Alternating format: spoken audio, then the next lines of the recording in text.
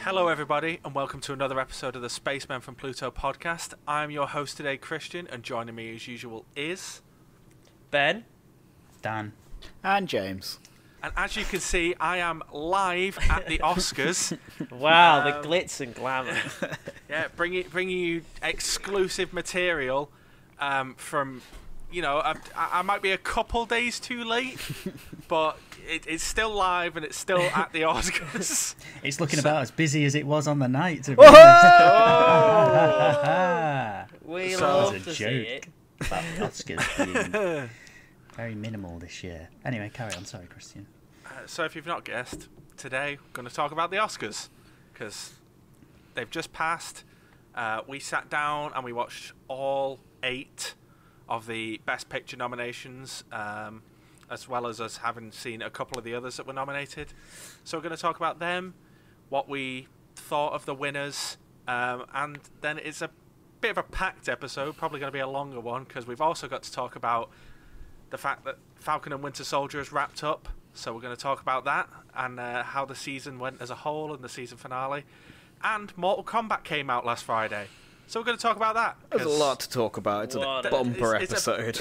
Big Strap bumper in. episode. Get yourself a nice brew or whatever your drink of choice is. Yeah. Maybe a biscuit.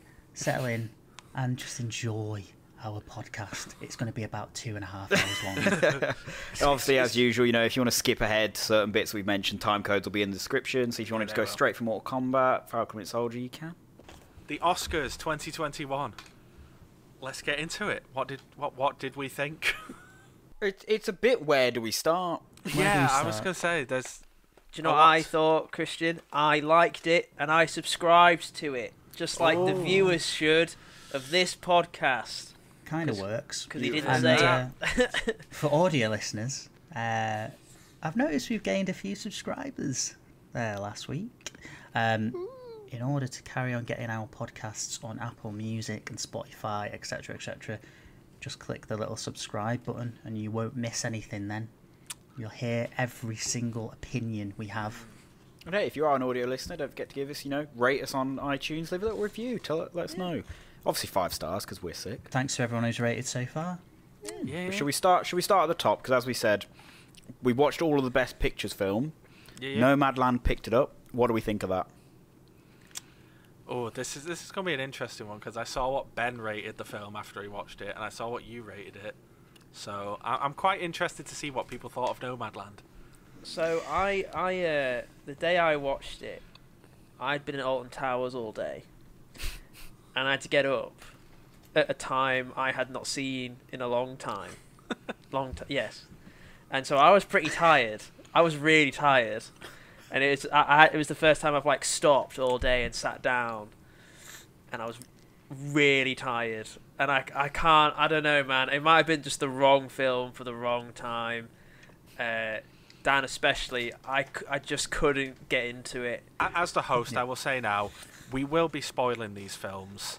Maybe a little bit, maybe a lot, but we kind of need to talk about them to talk about how well people acted and how well it was shot, and if we just if we think it was a good or bad film in the first place. So we are going to be spoiling these. I just couldn't get into Nomadland, and then once, because I couldn't get into Francis's character, you then just notice it. I think James made a similar point about a video we recorded that isn't out yet about because you can't get into it, you just kind of just see it.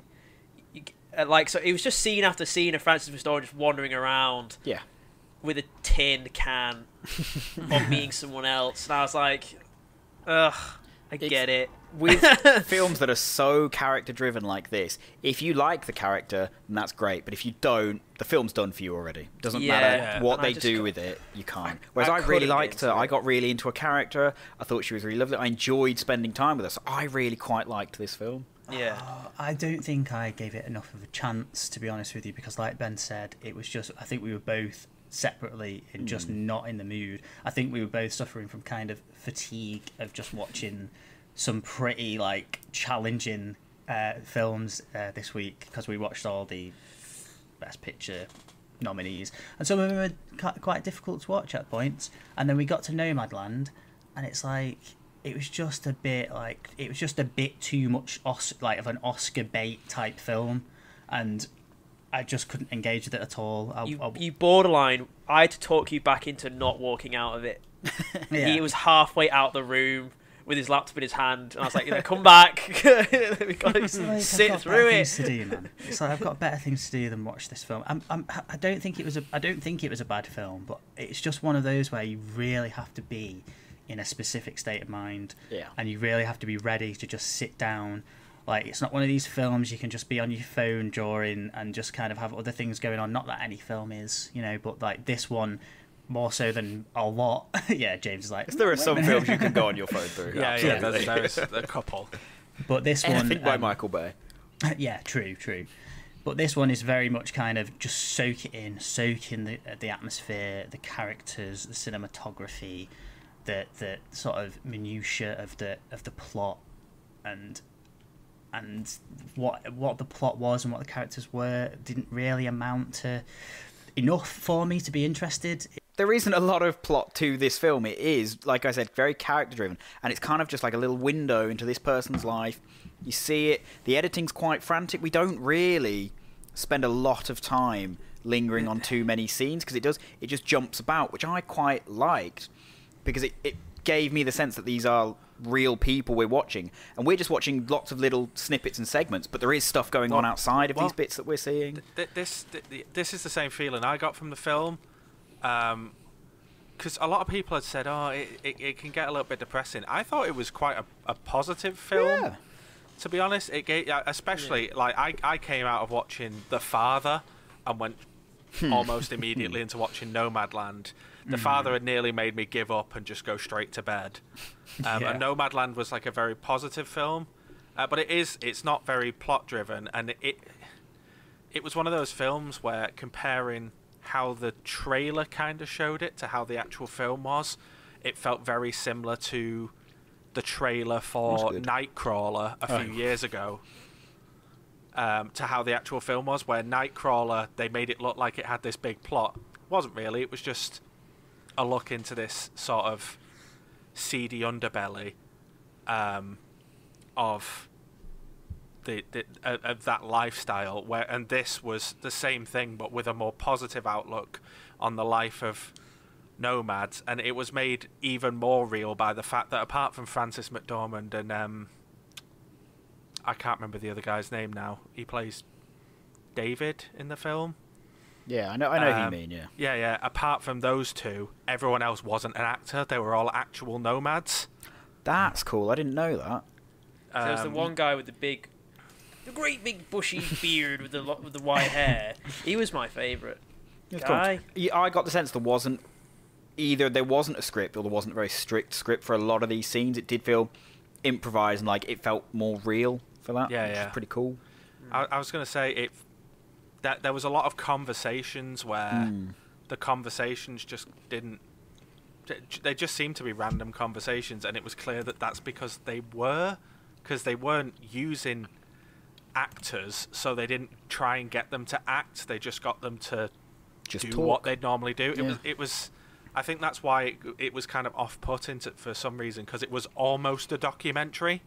Yeah, I did get that. I literally, I think at one point I thought it feels like they've taken a documentary but made it into a film, which was quite cool. It's weird that, because I think even you said, Dan, just watch a documentary. I thought, that's what I said. Mind. Yeah, I just said just make a documentary rather than this. But whereas this was great for me because I'm not a huge documentary fan. I like a bit of fiction structure to it, so it was great for me. Yeah, I do think I am being probably a little bit unfair on the film because I didn't give it enough attention to really have much an opinion on it. It was just the fact that I wasn't in the mood to watch it. I simply just wasn't, in the mood. And forcing myself through it, I wasn't gonna. It's not the kind of film you can force yourself through and then have like a valid opinion anyway. Yeah. It's like any film that you're kind of fighting against. You can't. Yeah. It has to be really good to win you over if you're not in the mood for a film. I mean, to be honest, I'll reserve judgment, but I mean, in terms of it winning Best Picture, I don't know what you guys think. Do you think it was deserving? It didn't surprise me. because it's funny that you mentioned about it feeling Oscar baity. When I was watching them up to it, literally, I think before I watched this film, it was the next one I had. I remember thinking, what's really great is none of these have felt like they're desperately trying to win an Oscar. And then I started this one, I went, this one does feel like it is going for Best Picture, but it feels more like the classic Best Picture. So when it won, I was like, it makes sense. I'm not surprised. It's not what I would have given my personal sort of favourite or Best Picture to, but it doesn't surprise me that the Academy gave it. I was going to say, I feel the same way, but going around you guys, who would you have given Best Picture to? Because for me, by far and above, I liked most of them, if not all of them, but I really had a great time watching Trial of the Chicago 7. I really liked that film. I love films that are sort of based on real events, so it's got a tick for that. It's a good film, like I don't think anyone can argue that. And it's also quite funny. Like Sacha Baron Cohen and his partner in this have some really good comedic beats. Yeah. I mean, I also really enjoyed that film as well. Like, I thought it was very, very good. It was almost like the most traditional film of the lot, wasn't it? It was just it wasn't really trying to do anything like, it wasn't trying to reinvent the wheel or be really profound. It was just, it had its story, it had a historical story to tell, and it did it in a very sort of very, very good.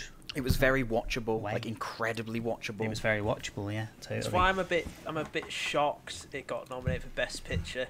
Yeah, it's just like it's just a court movie, and that's fine, that's cool, but it's not really doing anything new or adding anything to the conversation. Where films like, I felt like Sound of Metal and The Father, like, did something I've never seen before. There might be films out there like that. They did something different and new and kind of moved things forward. But I was just like, is it just because it's just Aaron Sorkin and it's like based on a real event and it's like the time we're in? And and yeah, it was a good time. Like it is engaging watch. Like the court scenes are the best scenes, the judge and all of that is like mental.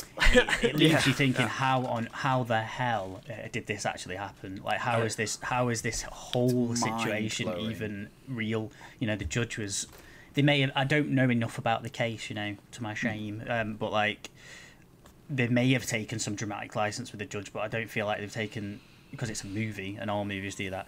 But I don't feel like they did much. And the guy was clearly insane. Like, what the hell? Like, just making up laws and making up. Everyone's so like reverential towards this one guy. Like, even though he's clearly in the wrong all the time and actually going a bit like he seems to be going senile. And making up kind of rules as he goes along, forgetting people's names, and just that one scene where he takes Bobby Steele away, and like has him essentially beaten up where while everyone else listens, and then march back into the courtroom. It's like, did that actually how did that actually happen? I mean, it wasn't even that long ago. It's just it's crazy, but it did. It's what, 50 years? No. 40 years ago? It was like end of the 60s, wasn't it? I think. It was the same time as Judas and the Black Messiah. I know, because they mention him in Judas. What a great double bill! Yeah, those two films make. Which is quite a weird coincidence. I was watching Judas and I was like, I wonder how closely this relates. And Daniel Kaluuya's character in Judas and the Black Messiah is the character. He's the Black Panther who sits behind Bobby Seale in the courtroom in Trial of the Chicago 7. Didn't realise that. They're the same character. Same guy. It's it's the same real person. I just thought, like, for me, my three favourites were not in this order, Sound of Metal, Judas, and The Father. I just thought those three kind of did something a bit different, did something a bit new, well written, really engaging. And I got why they were nominated, and I think for the best picture for me is between Judas and Sound of Metal for me. Maybe I give it to Judas. I really quite enjoyed Judas quite a bit. I really didn't. Oh, is that the one? That's the one. Judas and the Black Messiah just didn't grab me. And maybe it was a bit similar to you guys with Nomadland. I think it was the third one or the fourth one I'd watched in a day. Like, I was having to power through these. There was a bit of fatigue, and then it didn't really grab me. I don't really know what it was about it. And then the end scene's incredible. Again, we'll try not to spoil it too much, but it has a really strong ending. I was like, wow, that was really good, but it had something to say. For me, it just felt like it took too long to say it. Oh, I find it really engaging. The plot, the idea of this guy infiltrates the Black Panthers in that world, and I said to you, Dan, I love that Jesse Plemons is morphing into Philip Seymour Hoffman. The older he's getting, he is turning into him. Oh God, yeah. Especially, it's even weirder that he played Jesse Plemons played Seymour's son in The Master in that film. So it's even strange that he is morphing into him. So that was very cool. I found it really engaging, and I was shocked. I don't think the score got nominated for Best Score. I loved the music in it. It was really weird. It was just weird. And I was like, oh, this is so good. But, Soul won for Best Score, which was Trent and Atticus. And I really like Nine Inch Nails, so wicked. Having seen They Soul, were that nominated makes for two sense. things, weren't they? Trent Reznor and Atticus. Yeah, because they were nominated for Mank as well. Was it Mank? Yeah, Mank, yeah. And along with it, was it Jean Baptiste? Yeah. He actually did. Check this out, listeners and viewers. If you're into Sonic the Hedgehog, I know James is. Oh, John Baptiste did a really good cover of the Green Hill Zone music. That basically someone explained it really, really nicely as because it's piano based. It's all piano based and very orchestral and everything. And someone explained it as sounding like it's like dropping in on an old friend and seeing that they've changed and they've matured in certain ways, but they're still essentially the same person. It's a really nice way of putting it, because it's like it is the Green Hill Zone music, and it's kind of aged along with all the people who used to be children who are now older, and it's like the music's changed to match as well. Isn't that nice? That is. Isn't that nice? Anyway, check that out. While you're talking, Dan, what would you have given your favourite / best picture vote to? I think it is a tough one, because I like Trial of the Chicago 7. I liked all the films. I really liked The Father, if you can say because it was just a really tough, you liked Mank as well, tough did you? film. I really liked it. Well, no, I didn't. Because we watched that so long ago, and we've sort of like marathoned the rest of them so close together. I keep forgetting it was a Best Picture nomination. Yeah. And the fact Mank has more Oscars than Citizen Kane. Wow. Says it all, doesn't it? Gross. Did you hear about? Sorry to slightly digress, but did you hear that Citizen Kane no longer has 100%? I did. Rotten Tomatoes anymore, because they dug up a review from like 1941. That it was just like little known, like tiny little review that someone gave it like a bad review, and now it's at 99%. It got bad reviews at the time. Well, that's what I thought. Yeah. That's why I didn't get Oscars. It didn't like it. No one liked it at the time. Well, I mean, you could just dig up all the reviews then, and it could, I'd love that. Get that percentage down about. Like Blade just Runner the got idea of bad if, reviews. yeah, like just the idea of because if they do dig up all these bad reviews, it then like drops below something that's like widely regarded as being bad, but for some reason was higher than some people expect. Like, oh, Citizen Kane now has a lower rating than Transformers 3: Dark Side of the Moon. Like, if that ever became a thing, it would just be mental. It's And I like it's kind why of like that dumb shit Rotten like that. Tomatoes and it's just a farce. It's just stupid. Yeah, of course. It's you a can't really stupid way of. like. It's a very silly way of Anyone doing can it. change the rating. You get enough people to downvote it or upvote it, and it makes it 100%. Or if 2 people vote on a film, it makes it 100%. It's just daft. You can't listen to those things. I don't think. But yeah, going back to what I think the best is, I'd have to go with Sound of Metal. I think that was probably my personal favourite. That's fair enough. I'm not sure really why. It's like you can't really quantify it with these films. It's like there are certain like little things that might appeal to you, and with Sound of Metal, there was just there was just the vibe all the way through it that I kind of enjoyed or sort of connected with more than the other films. It was I really enjoyed Riz Ahmed's performance. The fact he learnt sign language for the film is one thing, but he was also really good. He was also just generally really good, and kind of an interesting kind of complex sort of character, like post addiction. You don't really see someone who's like at that point. Like I did think throughout the film that he was going to have like a relapse, and this was going to be like a linchpin of plot or something like that, and it was going to go down that route, but it didn't. It was just an aspect of his character, which, you know, he's past that point in his life now, and, you know, and you see as the next stage how he deals with sort of becoming deaf, and how he deals with like becoming a new person, like as a result of that. But yeah, it was I don't know. It was the one film that was the closest to making me feel you know, slightly emotional. An emotion. An emotion, yeah. Any emotion. But it's like, 'cause it's quite a personal story. It's not like big scale by any means. So if it resonates with you, like it just clicks more with you. Yeah. Like you were saying, then I feel like there were a couple points in the film I was like, oh, I didn't see that coming, but in a good way. It never felt unnatural. I was never like, oh, that's come out of nowhere. I didn't see that going down there for a reason.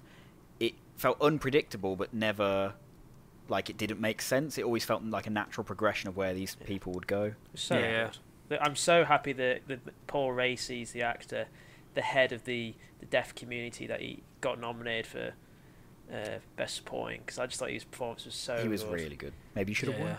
Maybe he should have won. But yeah, that's my that's my I think Sound of Metal, I think, should have won. I'll close off and say that I think I'd agree with Ben. Mine would either be, I mean, I loved Nomadland, but mine would either be Sound of Metal or Judas and the Black Messiah, because I really adored both of those films. I mean, Sound of Metal, one of the best things about watching that, and again, I've mentioned this before, because of how I watch films, I tend to sit and watch them with headphones on. I can imagine that's an experience watching Sound of Metal like that. Sound of Metal, that it definitely deserved to win sound design and sound editing and all that sort of stuff. Because did it win Best Overall Editing as well? I think it won Best Overall Editing. Yeah, I think it did. Yeah, it did. I think I thought it won both. Wow, wicked. Yeah.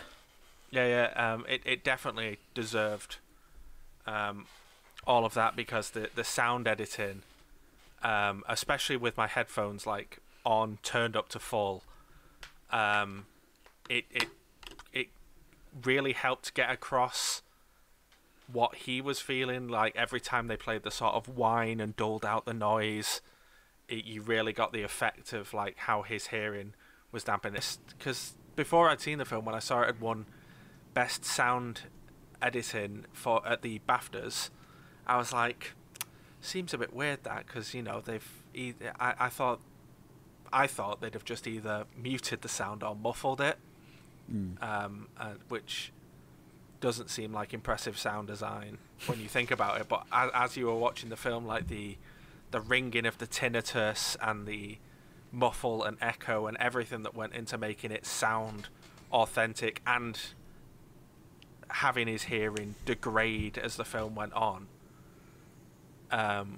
it just really added to the experience of that film.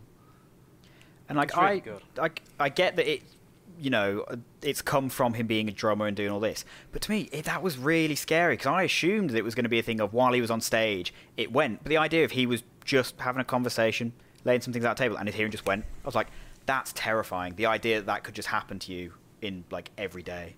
Yeah. Shout out to his drum ability as well. Well, this is the thing. He, like you mentioned, he learnt sign language for this. I don't know if he knew drums before, but he learnt them. He acted deaf. It's a mad performance that he's put on, and he had to do a lot for it. Mm-hmm. Could we argue that he was snubbed for Best Actor?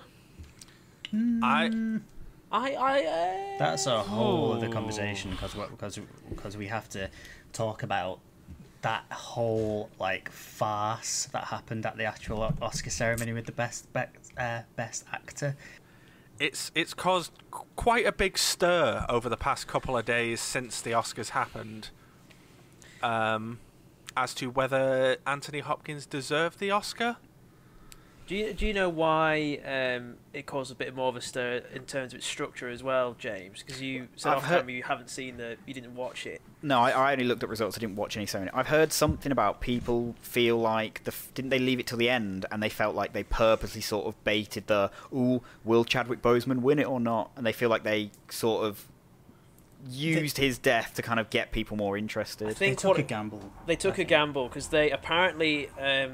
Yeah, so traditionally the best picture goes last because that's Yeah. what it's all building towards. All the awards are Right. part of the element. The best picture is last. And that's how you end the show. And so this year they said, they went best actor goes last. Yeah, and so the producers of the show that do the awards, they don't know the results apparently. So they took a gamble and hoping that Chadwick would win, and then it ends on this somber note that Chadwick has won it. And they gambled and they betted and they failed because Anthony Hopkins. So it's not like won. an intentional then. No. Then No, it's but a gamble that's backfired. It was just kind of like Yeah. the whole ceremony was just a bit weird, and that was like that capped it off. He Because wasn't it was, even there as well. yeah, exactly. It was like the whole. Oh, night Anthony was- Hopkins wasn't there. No, he was Right. he was in Wales. Well, you can't really blame him because for a start, I think overseas travel is overseas travel even allowed? Like, I No. don't think they'd be allowed just to go to the wouldn't have office. thought so. Didn't he He's give an old his? man. Yeah, I was going to Yeah. say, didn't he give his speech the following day? Yeah. He left a little message on one of his social media accounts or something, but like the whole thing was like, yeah, let's put best picture, let's put best actor last, and Joaquin Phoenix comes out, clearly not exactly thrilled to be there, but As he was normally isn't. yeah, exactly.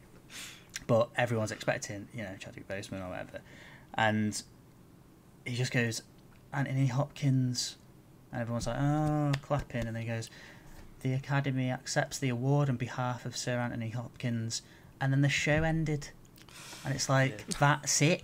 That was Yeah. that was the moment, and it just really fell very very Bum flat note. indeed. Bit of a bum bum bum bum. It was good as well, though. A little bit about talking about the actual ceremony. There was I think other than Anthony Hopkins, everybody else where they were in Paris or in London, they were like also live streaming the event at the same time. So Yeah. like Olivia Colman and Gary Oldman were in London together in their own little socially distanced auditorium, cool. sat watching the show, and then like the guy who directed and wrote The Father was in Paris, and then he did his speech live.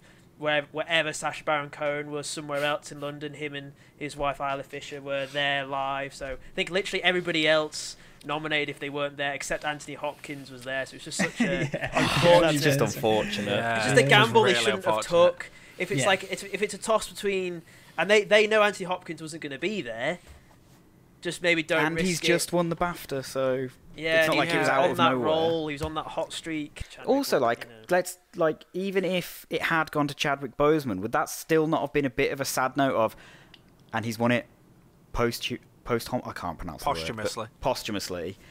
Is that not then not another bit of a sad note of, yeah, he's got it, but he's not here to collect it because he's not even with us at all anymore? I Yeah, think it's- they it's- had a montage queued up. I think they had a VT. That's a good point. That was another thing as well that this Probably. Oscars was missing, because it was missing an awful lot of things. Like obviously because like the whole ceremony in general was just completely like cut down to the basics. It was on like a really really small stage. I think it was in a train station that had been refitted with some seats, and everyone was socially distanced, and there was just a handful of kind of like film stars in the audience and other film crew and stuff. Not many. It looked like 100, It looked 150 like people. In when your school does an awards and it's in your Yeah. school gym, It it looked looked like a a bit cor- like that. Like That's what it looked corporate exactly awards, like. corporate award ceremony Yeah. or something, Right, But, okay. But and then they decided to not show any clips of the films as they're reading out the nominations.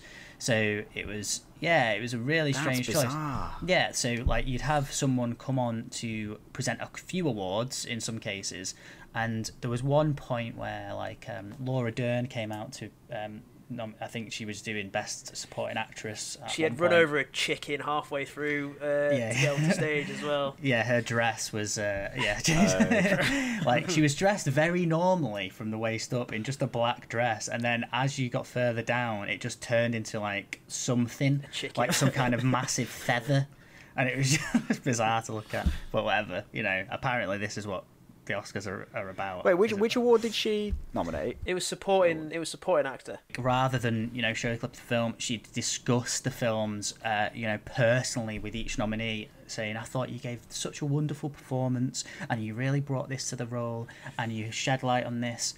and on to the next nominee, and I thought you did a brilliant job. And it was just this really kind of, it was sort of like Weird thing. personal. Yeah. And it was sort of strangely kind It of kind into of was it. a decent idea.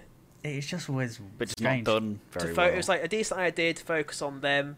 Yeah. But I saw a great Yeah. point where it said in the year where these films aren't available and aren't in cinemas, maybe you should show the clips to kind of get people a bit interested in these films that they've not seen. That's a good point. Yeah.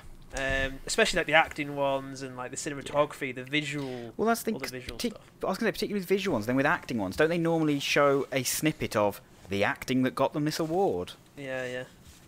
But while we are Exactly. talking about lead actor, it is a murky one because Anthony Hopkins, he puts on a great performance. It's a really good portrayal of being senile and dementia and that confusion, and it really brings you into his world.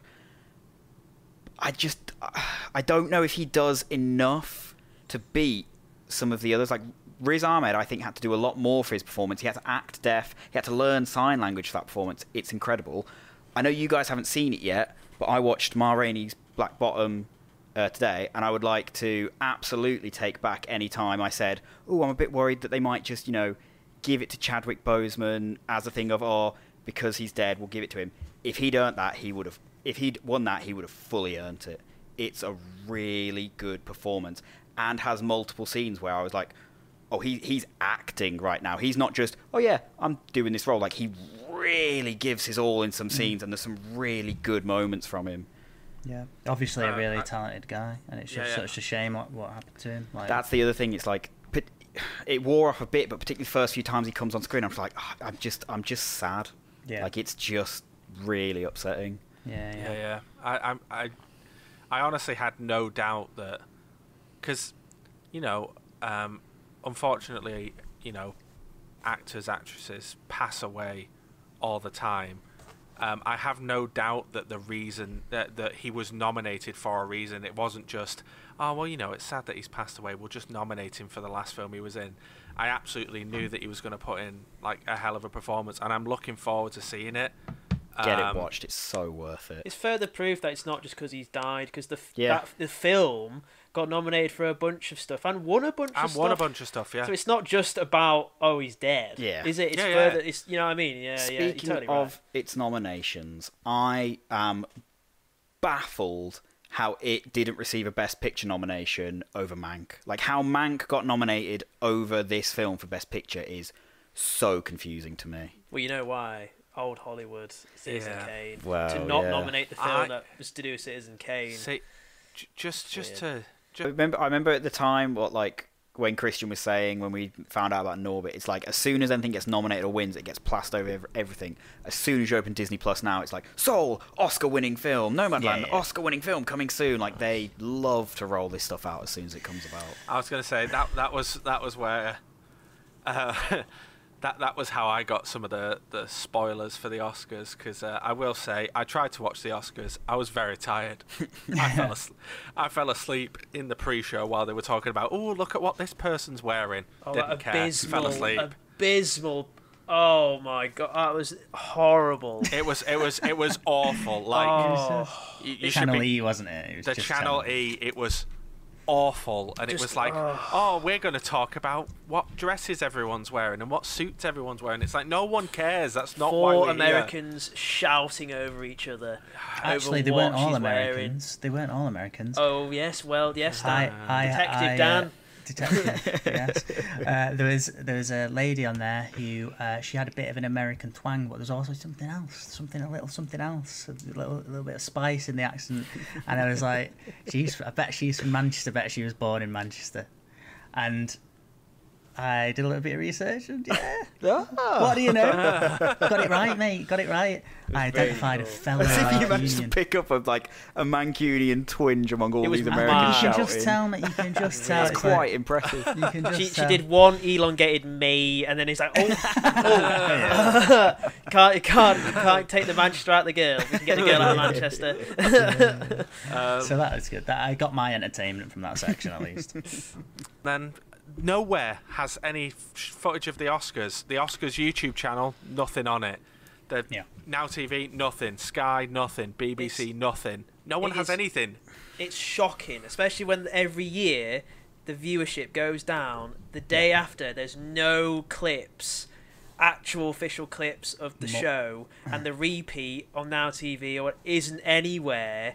It's insane. All the videos on YouTube, it's just the highlights. It's the same highlights for a minute and a half, the same 10-second clip. Yeah. The latest Mental. episode of Line of Duty did more than the Oscars. And it was in a America. very good episode. Oh, Line of Duty is kicking off. Things happened. It was left on a really good cliffhanger. That's why this episode had a lot of views as well. Yeah. And it's just got the most... I'll cut this bit. Right. The Line of Duty's worth the watch. It's got one of the most passive-aggressive characters and performances I've ever seen in television. It's so good, but nails on a chalkboard to watch. Isn't her smile, her fake smile, is amazing, isn't it, Dan? I showed you. I was like, Dan, look at this smile. It's Yeah, so yeah. yes. I don't watch Line of Duty though. Maybe I should.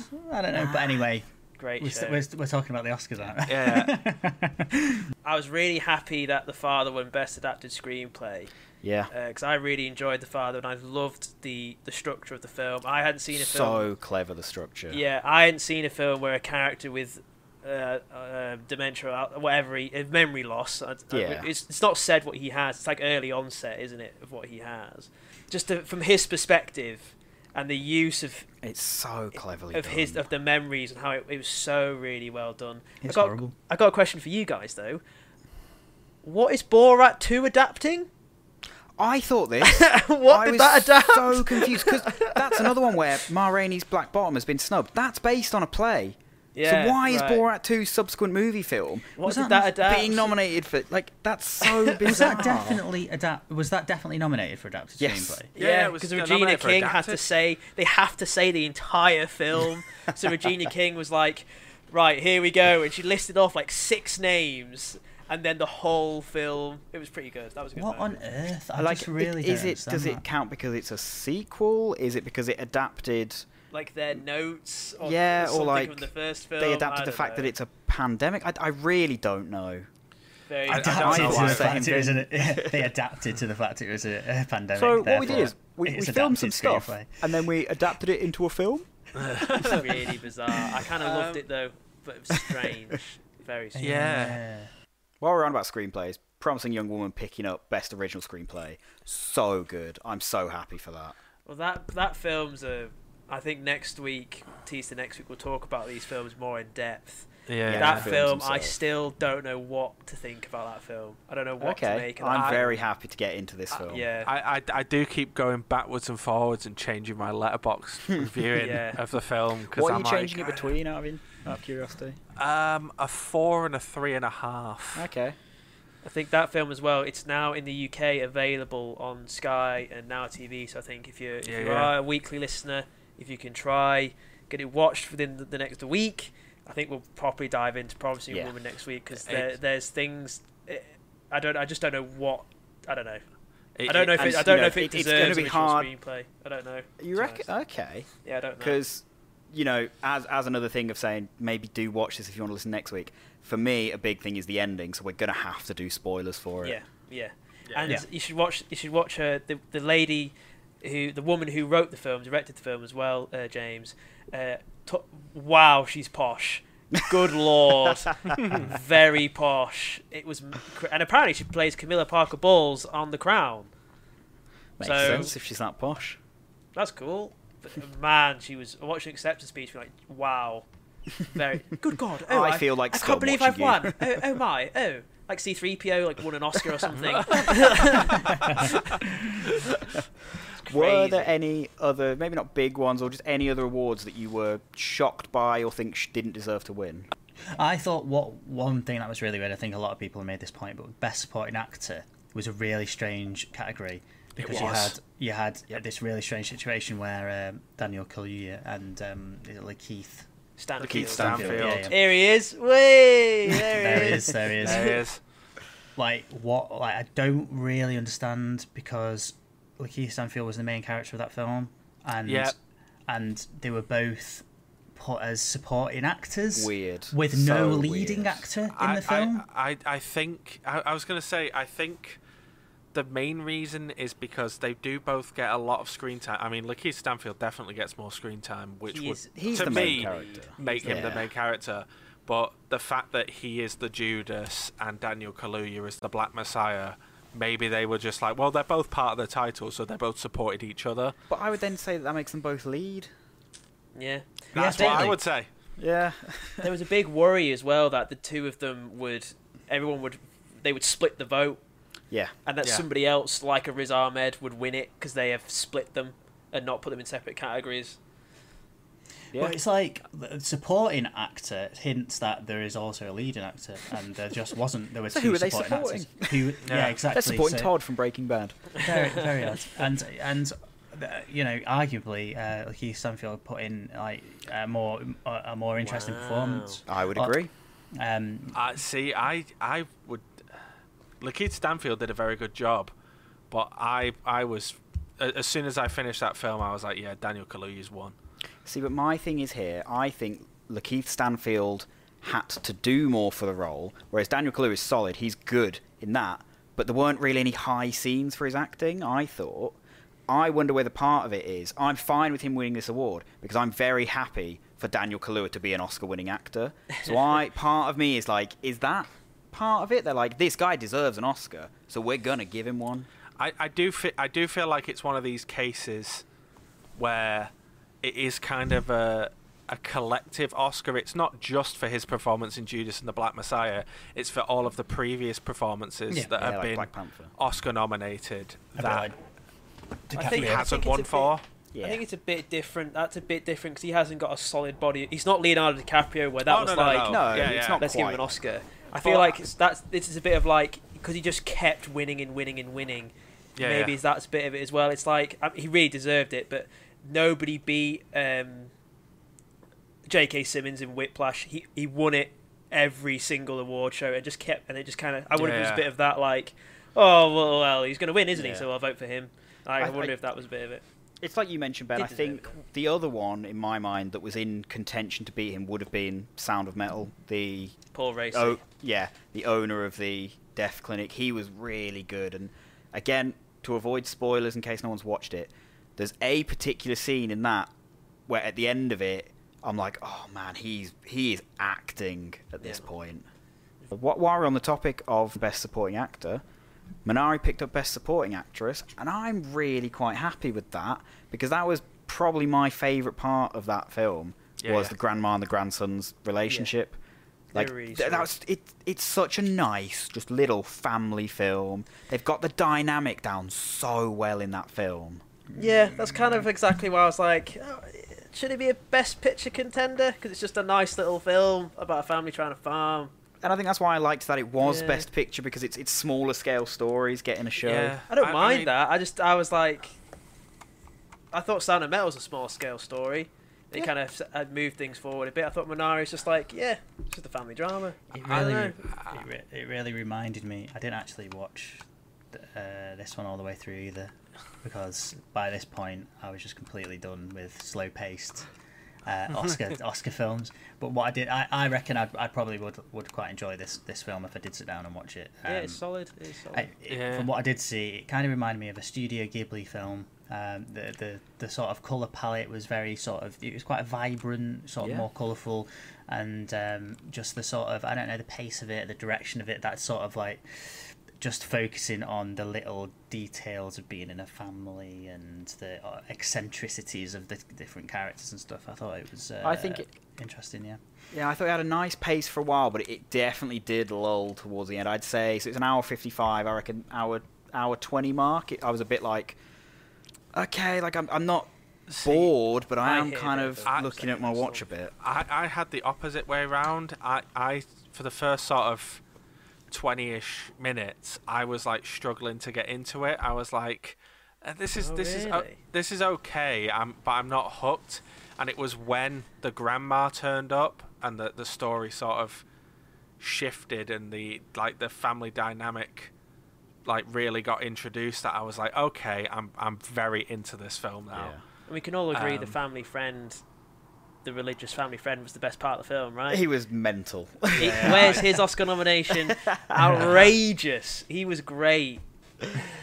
I thought the whole film was going to be like all about a father-son relationship, and then it was like a grandmother-grandson relationship. Like, that kid's awesome. Like, he's so good in this Really good. film. Yeah. Really good. Also, I'm pretty sure that he turned up to the Oscars, didn't he? He did. Yes, I've seen a little picture of him on the red carpet, like with showing off his yeah, little suit. Yeah. With his hair spiked up and his suit just looking Bless like, yeah, him. I'm at the Oscars. Yeah, really It's good. so good.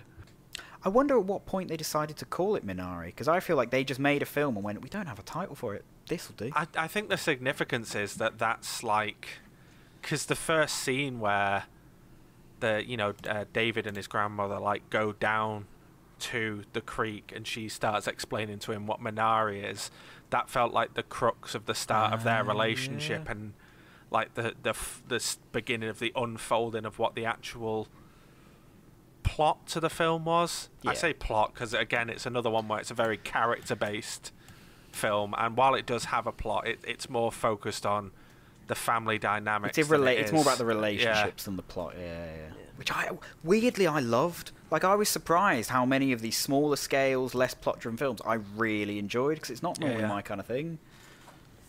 I had a really good time with a lot of these films. I was quite surprised. Wow.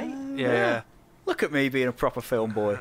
I was very happy for you. Films, James. Yeah, proper Now on films to are Mortal quite Kombat. good. Does anyone have any disputes joking. about Frances winning Best Actress? Was Carey Mulligan up for it? Yeah. Yeah. She could have been a contender just because I think she had some good scenes of acting, and there was some real nice like switches in hers. Like, 'cause, you know, it's not easy, but you can get fully into a role and a character for a scene, and you can do it. But to like switch so quickly in scenes is a whole nother task in itself. And I got what I wanted. I think I said it in a previous podcast. I got Francis's husband, Joel Cohen, just sat there looking a bit oblivious to what was going on. And there's a bit where he's just sat there, and Francis McDormand's just doing a wolf howl, and he's just there sat there, just watching his wife just being weird. And I was like, yeah, that's what I wanted. It was great. I did enjoy Carey Mulligan's performance, though, for sure. Yeah. Yeah, it was creepy and other stuff as well. I don't know if this is a bad way to describe it, but it was almost it was very successfully the super sympathetic sociopath. Yeah. Like, there was clearly some stuff she was doing where it's like, this is very questionable. Maybe crosses the line at some point. Maybe crosses the line, but also she is the sympathetic protagonist. Yeah. Where it's like... And you're kind of rooting for her, right? But like, it's sort of, it's just this really, you're going along with her, but you sort of, it's like you're going along with her begrudgingly, but still on a side. It's really odd, kind of. I don't think me or Ben either quite knew what to make of what was going on, because we were there with her the whole way, you know. But like, still, it's kind of like. I don't know. We'll talk about this next week. I was going to say we'll talk about this next week. I wonder whether part of the reason it went to Frances McDormand is that because Nomadland got Best Picture, and that is her film. Usually, yeah. So it makes sense. Like, she won that Oscar because it's all about her, that film. So it makes sense to give her the Best Actress. But it does mean that currently she is the only actress to have three Oscars that are all Best Actress. All of the other actresses who have 3 awards, it's like 2 Best Actress and a Best Supporting, or 2 Best Supporting and a Best Actress. That's pretty and stuff impressive. so she's the only one to have 3 main, and if she can get another Best Actress, then she would equal Audrey Hepburn. She can do it. Yeah, she can do it. I haven't actually seen a single one of her films. I didn't know she was another actress. I thought this was some new name. She's been You've in not seen plenty. You've not seen Fargo? I've never seen Fargo. I've not, mate. I've not I haven't seen Fargo, so this is one for down the line. Ben, just get over it, mate. Get over it. But Film buff. I did see 3 Billboards, which was the other film she won her. Missed that one as well. You Oscar have for. seen her in something, James. She's in the 3rd Transformers movie. Yeah. She is. There you go then. Ceremony itself, like because they there was less people, and they kind of focused on one presenter for sections. There was less like horrendous banter between some of the presenters of the awards, so that kind of they got on with that. Yeah. Although the in memoriam section, right? Somebody accidentally put that on ×2 speed. Oh. Didn't they, Dan? Well, it was a really, really, really strange choice that they went with, because they basically chose number one, quite an upbeat. I think it was Stevie Wonder, wasn't it? It was like a pseudo acoustic version of a Stevie Wonder song. Yeah, and it was quite. I think It had quite a fast tempo to it for a start, which might have worked. Had they not decided to also make the in memoriam pictures of each person who had passed away that year match the beat of the song. So like you had one picture for one bar, so it was like one person, 2, 3, another person, 2, 3, another person. It was like people had gone in a flash. It was like crazy, and some people didn't get the same amount of time. So some people were there for like half as much, or in some cases a quarter of as much. Like in situations at the end of like a passage of like towards the end of a chorus or whatever, they just did like 4 really quickly, almost like a drum fill. It's like 1, 2, That's 3, so 4, and it's bad. like who the hell? Honestly, that's on YouTube, Yeah. and you can go I and need watch to that. look that up. And it's like, what are you doing? Like seriously strange. I Is didn't there any mind element the of we song lost choice. more than normal this year? So they were like, we've got so many we need to blow through Well, them. But here's the thing. even then, James. choose a longer song. Give them more time. Yeah, but here's the thing. They spent much more time on some really silly skit where, who was it, Ben? Like, I can't remember the guy's name. He's in Get Out. He's the comic relief character in Get Out. He's in the TSA. Oh, And he's yeah. also in, he's in Judas and the Black Judas. Messiah as the kind of creepy Pimp guy. pimp-looking guy. He comes out and basically has this really awkward kind of section where he's going up to people, like asking them with a microphone, sticking a microphone in the face, and it kind of feels like it's off script, and he's having music piped through the PA of these Oscar-nominated songs, or I can't remember if they were all Oscar-nominated or just some of them were Oscar-nominated, but the point was he was asking them, do you think this song was Oscar-nominated or not? And they're like, no, it should have been. It was actually Oscar-nominated, but then they were trying to make it funny and it just didn't really work. And then they got to Glenn Close.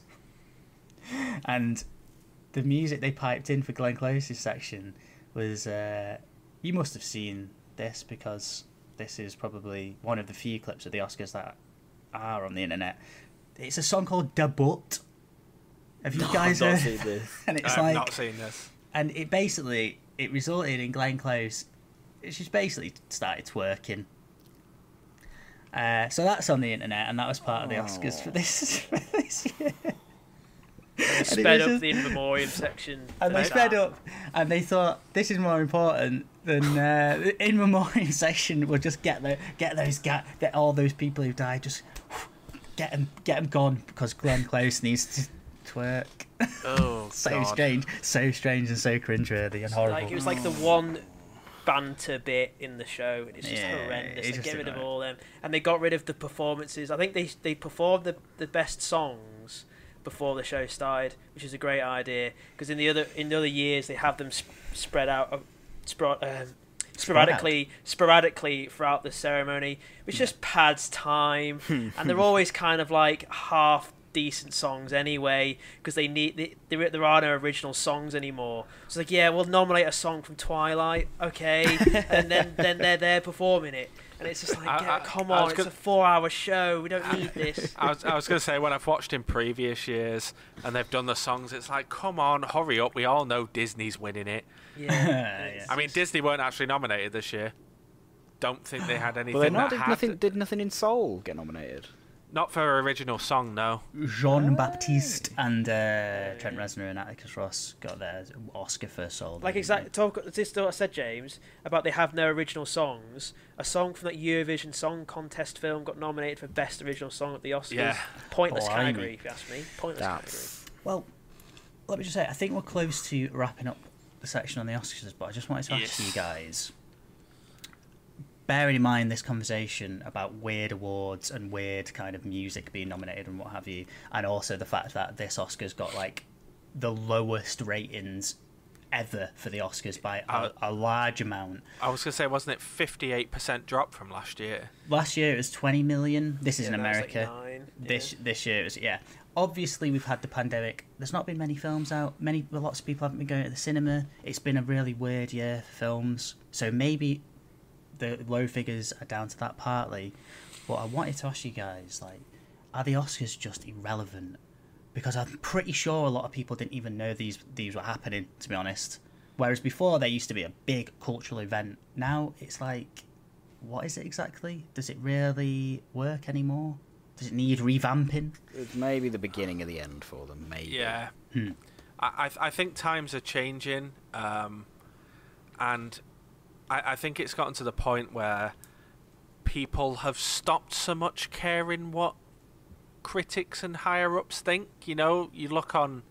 I mean, Rotten Tomatoes is kind of held with some reverence, but most of the time I'll talk to people and I'll be like, oh, the critics gave it, overall the critics, it got a 68 on Rotten Tomatoes or whatever, and people will just turn around and be like, it doesn't matter what they think. What's the user score? What's the audience score?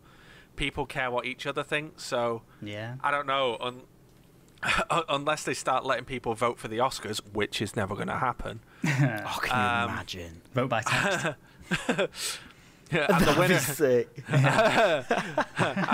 and the winner of the best film is kinda hat. What the? 10th year in a row.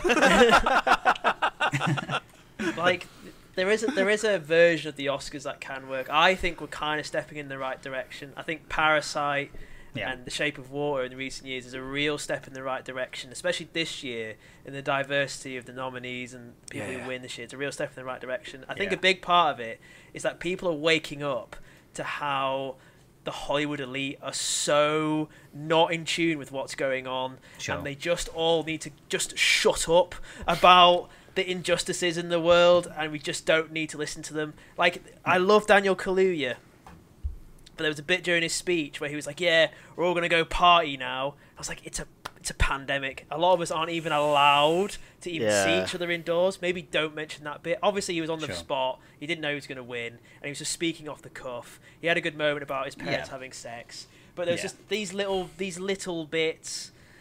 Yeah, he made a joke. He was like, oh, my parents had sex, and now I'm here. Let's get drunk, or whatever he said. That's weird. It was, and it then cut to his mum. Yeah, being like, his mum's reactions what did he say? Like, his mum and his sister. That was a good moment. Yeah. But they're just so out of.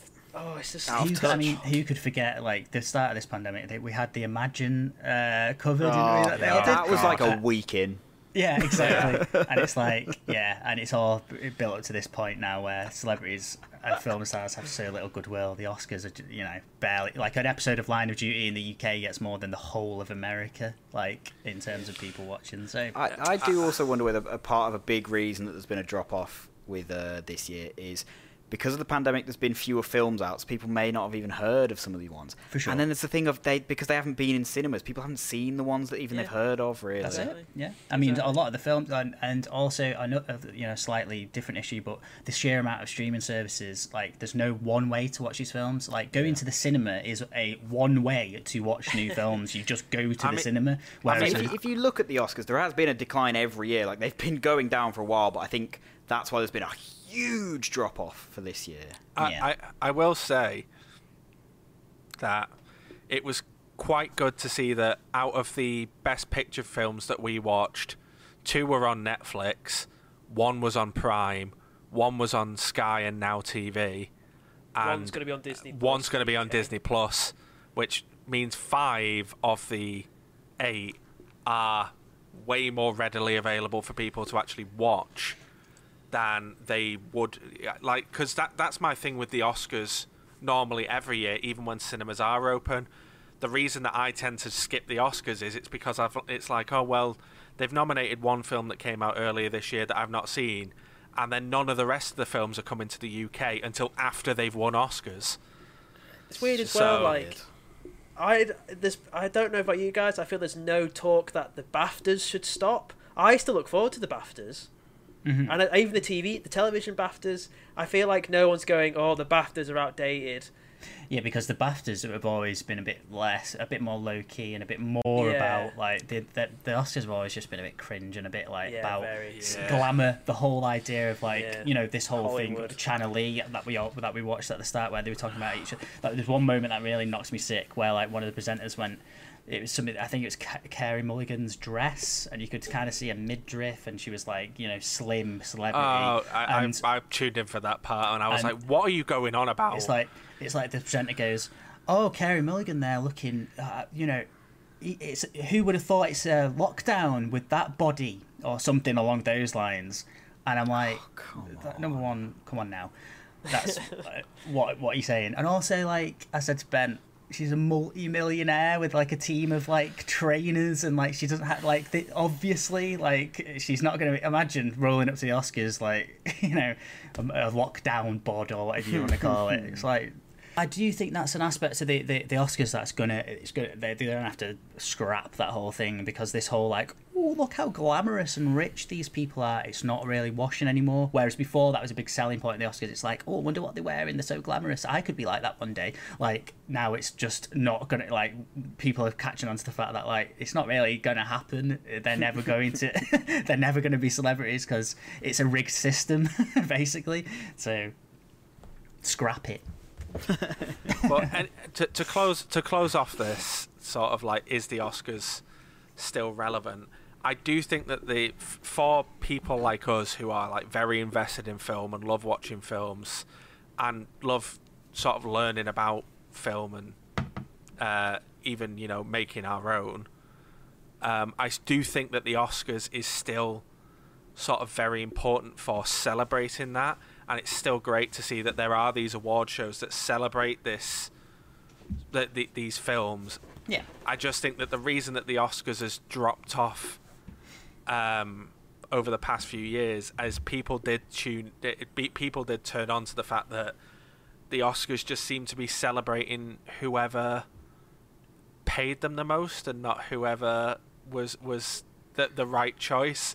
And over the past few years, they have started rectifying that, and the actual deserving films and deserving sort of participants have started winning. I don't think that any of those that were necessarily paid for were undeserving. It's just, I don't know. I think people did start sort of saying, well, why should a bunch of old white men in a room pick what film's the best of the year? Yeah. Mm-hmm. And I think that has turned a few people off, but I don't know. I think more people should tune back into the Oscars, because it does seem to be getting back on the right track, and I do think that despite having a low-key ceremony, this year's winners, looking down the list, it's like these were all deserving winners. And it was a very difficult year because there was a lot of snubs that couldn't have been avoided. It'll be interesting next year how they deal with things, because please let this be over, and please let things be kind of like relatively normal. Bryan Cranston was in the auditorium where he said this hopefully will be next year's venue for the Oscars in the traditional big theatre. Yeah, and we'll have cinemas and films and a proper Oscars that's hopefully a little bit revamped and a little bit more kind of progressive in how it approaches. Yeah. I can't wait for Spielberg's West Side Story to be nominated for Best Picture or Best Score or Best Song. That's gonna happen. It'll happen. Watch that happen. Have any of you watched the trailer for that? Yes. Yeah. No. I saw a comment of someone who says like they've literally tried to cut their main actor out of this ad trailer. Oh, Ansel It's Elgort. insane how little Ansel Elgort's in this. It's because all these allegations of sexual assault have come out about him since filming and rapping, and it's like they almost don't want to show his face in the trailers because they don't want him attached to it. It looks like. In conclusion, the Oscars are still important. They're they're getting way more progressive and way more celebrating way more sort of a bigger variety of deserving films, and that's great. Moving on. Can I go to the toilet before we move on? Yeah. Moving Yeah. on, let's talk about the biggest conglomerate and Woo! the Disney! biggest in the world. Part 2. Now that we've closed off the Oscars nicely and done that, we'll now talk about something else. That Something else. That went Technically. south very quickly. You are right. We were talking about something else. I think keep going. I honestly think keep going. That was great. No, I'm going to start again. Right, we've spoken about the Oscars enough, so now let's move on to Disney Plus and the conclusion to The Falcon and the Winter Soldier. Let's talk about some real cinema now, boys. All 6 episodes have been out. And another Marvel Cinematic Universe Disney Plus show has ended. So having it all out now, we've discussed it before. You know, we did our episode on the first episode. We talked about the midpoint of the season. What do we all think now that the season's over? Yeah, Pretty good. Yeah, pretty good. That's our Falcon and the Winter Soldier section. Oh, good. I think I think the culmination of the show, it's the biggest shame that it wasn't in cinemas. If you could say, Ben, would you rather have a totally useless Black Widow movie, or would you have a black man become Captain America on the big screen? I would go 100%. This should have been on the big screen. I don't know. I'm just really, of all the things that's happened in Marvel, the Falcon Winter Soldier stuff, this plot line about a black man being Captain America is by far the most powerful stuff the MCU's done, and I can't believe they did it. I can't believe they did it. That they would address the real world. And in this show, the race, even within their show, I couldn't believe it, and that it's not in the cinema is a real shame. It's a real shame, but I'm glad they've done it. That was absolutely the high point of the finale, was the sort of Sam finally accepting the mantle of Captain America and the Shield. His speech at the end, while it was a bit long, what was there was really good. Bit long. And then, the roundup of Isaiah Bradley's plot line through this show was great. A really nice thing. Is it Carl? What's his name? Carl Gray. No. But Carl Lumley's so good throughout this show. The bit, spoilers all over the shop. Yeah. Very end. The bit where they go to the museum and he's in the museum honestly made me a bit emotional. Yeah, man. I was very emotional at that point. It was properly so well done. Really good stuff. Yeah, they handled so much in this series really well, and I'm not gonna lie. I've said it before. This was a series where when they announced it, I was like, I'm more into the science fiction-y magic space side of Marvel, and less into the espionage politics sort of side of it. So I don't know how much I'm going to enjoy this series. I was so into this series. It took me a couple episodes to get in, but by episode 3 I was like, no, this is so good. They had great character dynamics. A lot of stuff was covered, and it was just a really important sort of turning point. And see that, I mean, I was already tearing up at the beginning of the episode when you first see Falcon in his full Captain America gear. I was like, oh, it's so beautiful. Is it? Do you not like it? I think it's a bit hokey, this suit. I'm not a huge fan of it. I like that they've given him a Captain America suit, but to me, it feels like Steve's first modern Captain America suit, where they've just gone, oh, so this is what it looks like on the page of a comic. Let's just slap that into real life. Let's not adapt it and make it look like something that someone would actually wear in real life. Let's just put it on screen. It's very white. It's not even that. It just doesn't feel like a suit that someone would wear. It almost looks like it's made of foam, but I mean like a person, not a character. Like it's. Yeah. I don't know. Yeah, like that was a real shame for me. They find yes, yeah, and I wonder whether they've done that on purpose, like made it look like Steve's first modern one. Because the moment would have been so good, but he stood up and it revealed. I went, oh. Well, it's really? like a pit. It looks exactly like his one in the book, doesn't it? Yeah. That's fine, but like adapt it. Don't. I mean, the only issue I had with it was I do think that there's a couple of shots where like they do close-ups. And the shoulder pads on it are very big and very square, and it makes Anthony Mackie's head look tiny. Fair. So Anthony Mackie, what's his name? Falcon is now the Captain America. He is. He is Captain America. Wow. Yeah. He has the shield. He still has the wings, making him an even better Captain America. Mate, there's some really good action using the wings and the shield. Yeah.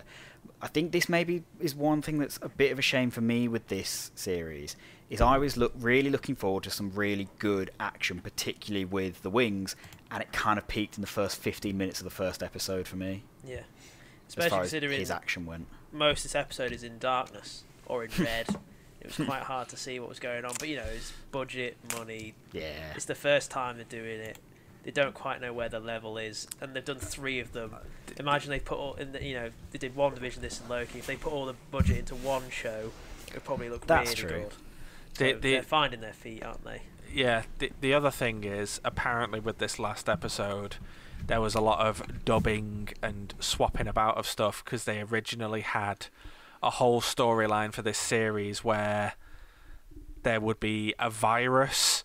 Like an almost pandemic level virus that the government were holding back vaccines on for refugees, and after current events they decided to drop that entire storyline, redub and reshuffle the episodes. And thank goodness they did, because I could not be arsed watching something else that's based around a pandemic. No, I think in hindsight, I don't know if this whole thing about the Flag Smashers being super soldiers was actually relevant, and I think it kind of lessens that Steve is special because he's a super soldier. I think they need to kind of keep it being quite rare. But first of all, they're gone now. People. Like, they are all dead. So that but they can easily just write that there's another batch of 20 in a crate. But I think what this show did well was that it showed that while, yes, anyone can take that serum, it showed how special Steve was to still maintain who he was. A good man, not a perfect soldier, whole thing. But I mean, literally, that exists. The serum exists. But that's not what makes Captain America special. It's not his strength in muscles. It's his strength in character. I was going to say, it's also another thing that was pulled from the comics that people... Basically, like with Iron Man, where other people are constantly trying to make their versions of Iron Man suits to use for their own purposes... in the Captain America comics, it's always been a thing of people are always trying to replicate the super soldier serum in some way. Yeah. To try and create their own Captain America. There's another point I want to make as well. I'm not a huge fan of like people that aren't super soldiers or aren't superhuman using Cap's shield, because it's just, come on, it's a bit silly of this insane metal disc being flown at you at speed, and you can just catch it. It's a bit silly. Catching it when it's been thrown is a bit iffy, but like they make a point of its. So whenever Steve and like you see a super soldier catch it, it comes out and they just catch it straight like that. Whereas Sam is always having to cushion it because he doesn't have that. So there's little bits of it. It's just a bit. But they also make a point in the first Captain America. They make a point of this, like it's very light. That's why it's so special. Like it's super strong but super light. If it's coming at you at speed, it's still a flying disc. Ben. You know, vibranium. Yeah, but there's just basic. Vibranium. Basic laws of physics. Vibranium. It just makes it a bit less. Again, it just makes it a bit less special if this Logan Paul Captain America can just learn how to chuck a frisbee. It just makes it all, and everybody's a super soldier like Captain. It just makes it a bit less special. I get what you mean. But I will say, absolutely called it on Sharon Carter being the power broker. I don't think anyone was surprised by that. This was very much a reveal of and there it is. Cool. Yeah. My dad, what did you guys think about it? Oh, a quick thing. My dad said he's in like episode 4 or 5. He said, "I bet we're never going to get that mortgage plotline resolved, are we? With his sister trying to get the mortgage done, and we never do." And No. But they fixed the boat, Ben, and they made friends along Yeah, the way. I was going to say they fixed the boat, so it's kind of resolved because they didn't need the mortgage. Yeah. They'll still have to sell that boat. They- That was my dad's biggest takeaway from the show. The mortgage I think it's a shame that like it was such a big thing at one point and then just got forgotten about. Yeah. yeah. What was the question? The original question. What do we think of Sharon Carter being the power broker? I don't care.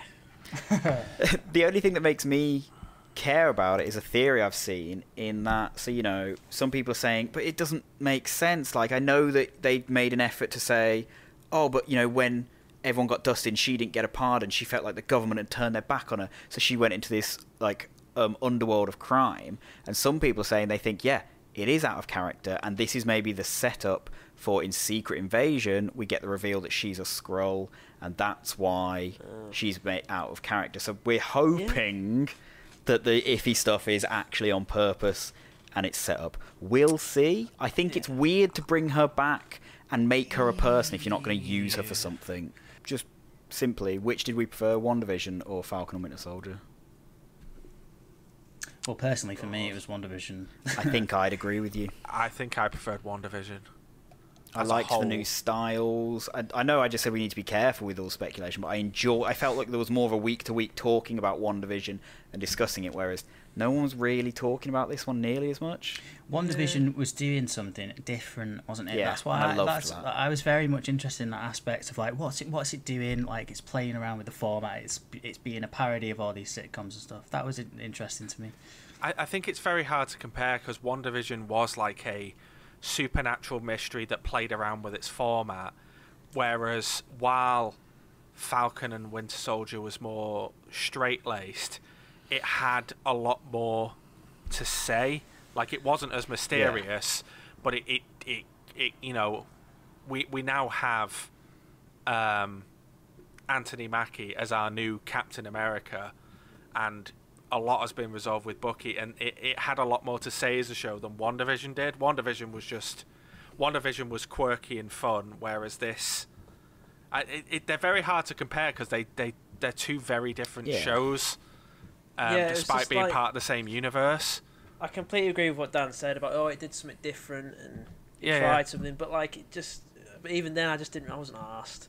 I don't really care. But at least Falcon and Winter Soldier had like the Isaiah Bradley stuff was really good. Yeah. Really engaging, and I was like, I'm not bothered about Wanda with all these people that are fake and these kids that don't exist or whatever. But then you know it was something else and something different, so it's like, Yeah.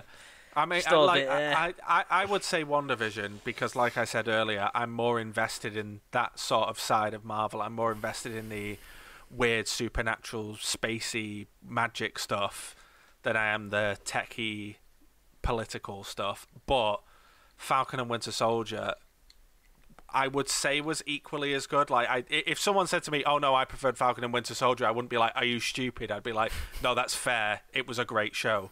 They were both equally as good, and they both soared in different areas." I think the WandaVision's like second act was way better than Falcon's second act. When it got to them just running around after the flag smashes, wasn't as interesting. I think A little maybe, bit, yeah. but the first 2 episodes of WandaVision are just like whatever bilge, as Dan says. I loved it all. WandaVision wasn't interesting until when you followed Monica for an episode. For me, Yeah, I think and that's then fair. I the just first episode enjoyed of Falcon with the Soldier I different found things. was the best episode for me as well. And then it I just think kinda- I might agree with you, which I think is a shame. yeah. Oh dear. It's a Just- shame when you two agree. I think my favorite episode of Falcon and Winter Soldier was 4. Which one Is that was the that one where that's the one where he Yeah. caves the guy's skull in, isn't it? Yeah, that's It's cool, man. Good the stuff. one with and the everything. super soldier stuff. Well, that's one and, thing. Like, there's not much to say about it, but the opening to see episode 5, where it's Falcon and Bucky stealing back the shield from White Russell. Great fight scene. Really cool. Enjoyed that. Yeah. Nice For stuff someone, in for It's someone good in who's Civil not, War for someone who's when not, they did it then. sorry. Nah. Falcon wasn't in that one. For someone who's not actually, watched this, really, would you recommend it to me? Yeah, I think Would you it's say it's worth I'd it? say Is so. it worth it? I'd Is it say worth a so. watch? I'd say Will so. it win me over as someone who's not massively into Marvel? I'd say, like I said, it's got a lot to say, and I think that it's going to create a very interesting and exciting dynamic going forward in the MCU. It's not as good said, as Line of Duty, so I'd watch Line of Duty now. Ben, did you want to talk about Line of Duty? No, Okay. the finale's next week, so if something happens next week, Okay. we'll go from there. Carmichael and all that. Yeah, very good, very And good. the guy who says "Mother of God" a lot. He's Ted in it, isn't he? Hastings. And Mother of God. the girl from Train Spotting, just now Well, a grown Davidson. woman. Oh, Ewan Yeah. McGregor. Ewan McGregor's in it. Yeah. He looks a bit different though. since we've just finished talking about Falcon and the Winter Soldier, we'll now move on to another topic that we've previously slightly mentioned, but Mortal Kombat is now out. It's on HBO Max. It's in cinemas in America. Hopefully it'll come to cinemas over here. I think we'll get it. I reckon we'll get it. But we all sat down and watched Mortal Kombat. So let's have a good old discussion on what we thought of Mortal Kombat. Because I'm very interested to see what people thought. Obviously, I've mentioned before in both our Timeless and Trash and on previous podcasts that I'm a big fan. Some of you are lesser fans to have zero knowledge of Mortal Kombat. So I'm interested to see what people thought. I think the biggest compliment I can give it is that they, from my knowledge, they did nail the game characters, Yeah. the adaptation rather well, and the people who played them seemed pretty good to me. Seemed fine to me. Kano was a delight. I really liked Kano. You might Kane. say he stole the show. Oh, Yeah, I think an argument could definitely be made for that. yeah. I thought it was decent. I thought it was decent enough. I thought you've got to nail the characters, and most importantly, you've got to nail Scorpion and Sub-Zero, and I thought they really, really did. And I thought the drama of the Scorpion Sub-Zero stuff worked the strongest. The first 10 minutes is really solid, I thought. The Really first good 10 minutes opening. is so good. I liked it. I think it's a good film. I think it delivered on having good fight scenes and good action. It did what it needed to. I don't even really know the games that well. I know basic things, and even I could recognise some of the things that they whacked in. I think it's a solid video game adaptation. Good fun. Yeah, I think. Dan? I hated it. Did you even watch it? Of course I did. Yeah, I watched it. I kind of enjoyed it. Yeah, it was very, very silly. It was just, I agree with you guys. The first 10 minutes was really good. It was very, I got Ghost of Tsushima vibes from it, very, very much so. I thought we were going to spend more time in that time period, and unfortunately we didn't. But it was okay. It was okay. The rest of the film, the main character was basically just a blank slate. There's nothing to him. It was just us, put into a film. Why wasn't it Liu Kang like the original? It should have been Liu Kang. Why wasn't it Louis? There were points where I would be thinking, this guy he's gone from being a sort of jobbing fighter, trying to, he's not committed to he keeps on losing fights and all that, and suddenly he's jumping out the back of a plane with these mental kind of superhero. To be fair, he didn't jump. He was kind of pushed. There was one. He didn't have a scene where he didn't acknowledge the absurdity of what's happening to him. He didn't once go, "I've just fought a giant reptile, and now I'm fighting a four-armed hulking Shrek guy." He didn't once be like, "What the hell is going on?" There's no moment of him being the audience being like, "This is really bizarre," and we're all okay with it. I was gonna say they fight the reptile, and then Sonya turns around and goes, "Do you believe me now?" And he's just sort of like, Yeah, I suppose I do. Right, He like, just kind of goes along with it, doesn't he? He's just sort of, it's that thing okay. of how, like, we've seen that scene so many times now. Of Sure. like, oh, even though I just saw all this crazy shit happens, I don't believe you. You're crazy. It's like, Yeah. it just wastes runtime at this point. Yeah. We've seen it. We know that they're gonna accept it and they're gonna accept the call to action. Let's just get on with it. Yeah, I I actually get think that, but he needs to acknowledge that he just fought a giant reptile that could go invisible and be like, "What the hell is going on?" Like he needs to do that because he's not like he doesn't act like a normal human being. no, Yeah. it's just very much sort of let's just get from this scene to the next scene so that we can have more fights, which is fair enough. All credits to the film. I kind of think it knew that it was doing that. It knew what it was trying to be, unlike the other Mortal Kombat film we watched. I think it nailed the. It certainly nailed the gore. That's for sure. Yeah. In comparison to the original Mortal Kombat film. Yeah, I was going to say one of my favourite aspects, especially from watching that first fight, is it nails the fact that people get gored but then just carry on as if nothing had happened.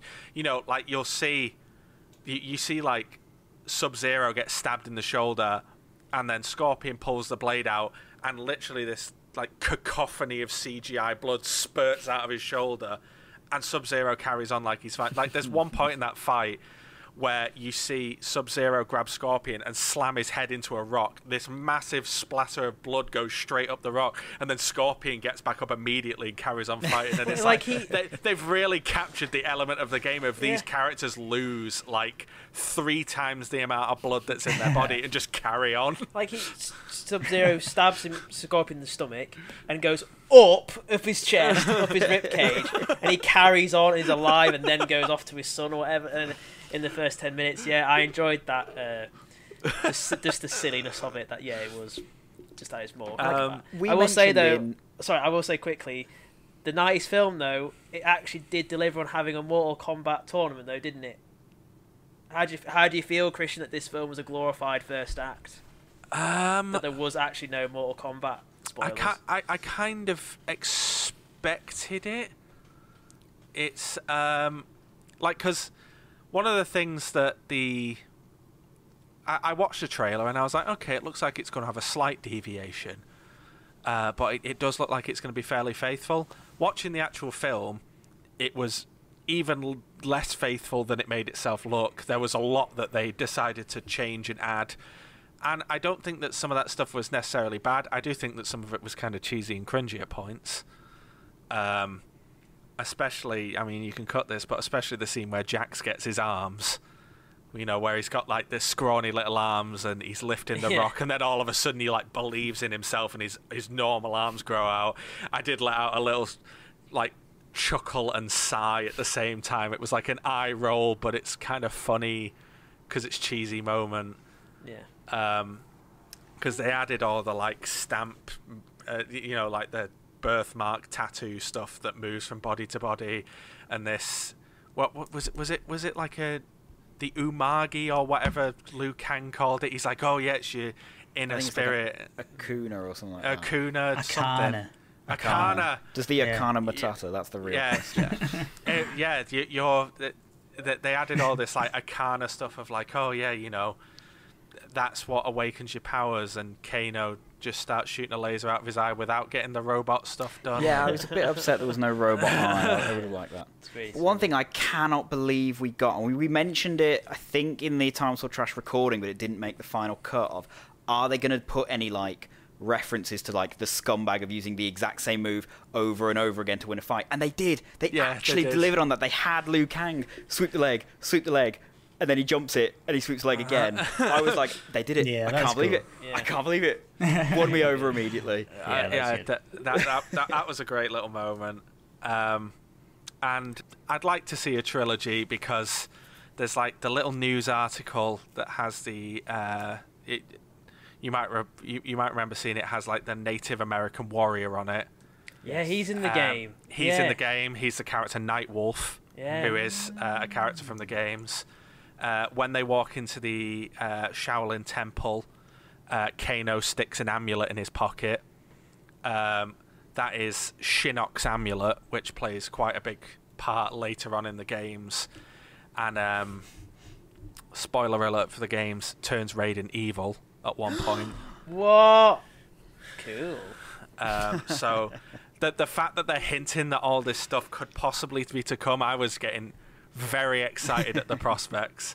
I say as well, I can't remember, I think it was you, Christian, that it answered my plot hole of the 90s one. Who invented the rules of the Mortal Kombat tournament? Who said 10 and they win? And what is it, Christian? The Elder Gods. And I remember watching going, right, that's what it is. That's why. I thought they just threw out 10. But no, it's the gods decide. One thing this film did deliver on, and it delivered on it way more than I thought it would, was it delivered on fatalities. Because at first, when they introduce it shows them all in Outworld, and it shows Shang Tsung on his throne, and it introduces like Cabal and Sub-Zero and a bunch of the characters from the game, and then they're like, oh yeah, and then we've got this big guy with the hammer, and this woman flies in with bat wings, and I was like, man, they are D-list characters. They've literally introduced those characters to be killed. Nice. Mate, that what's his name with the frisbee hat? Kung Lao. That Kung Lao fatality was sick. As soon as Kung Lao appeared, I was like, if he doesn't kill someone by throwing his hat into the floor and having it spin round, then that is a wasted opportunity. And as soon as he did it, I was like, yeah! I do think Falcon needs to put that shield on his head and use that shield like Liu Kang did, or whatever he called. Kung Lao. I was like, Kung Lao, because I was like, yo, this is Captain America, but he's on his head. That was cool. Can I also ask, why is Goro always given such like reverence? Because he's a bit rubbish, really. Like Goro is got 4 arms, doesn't he? He's got 4 arms. That's it.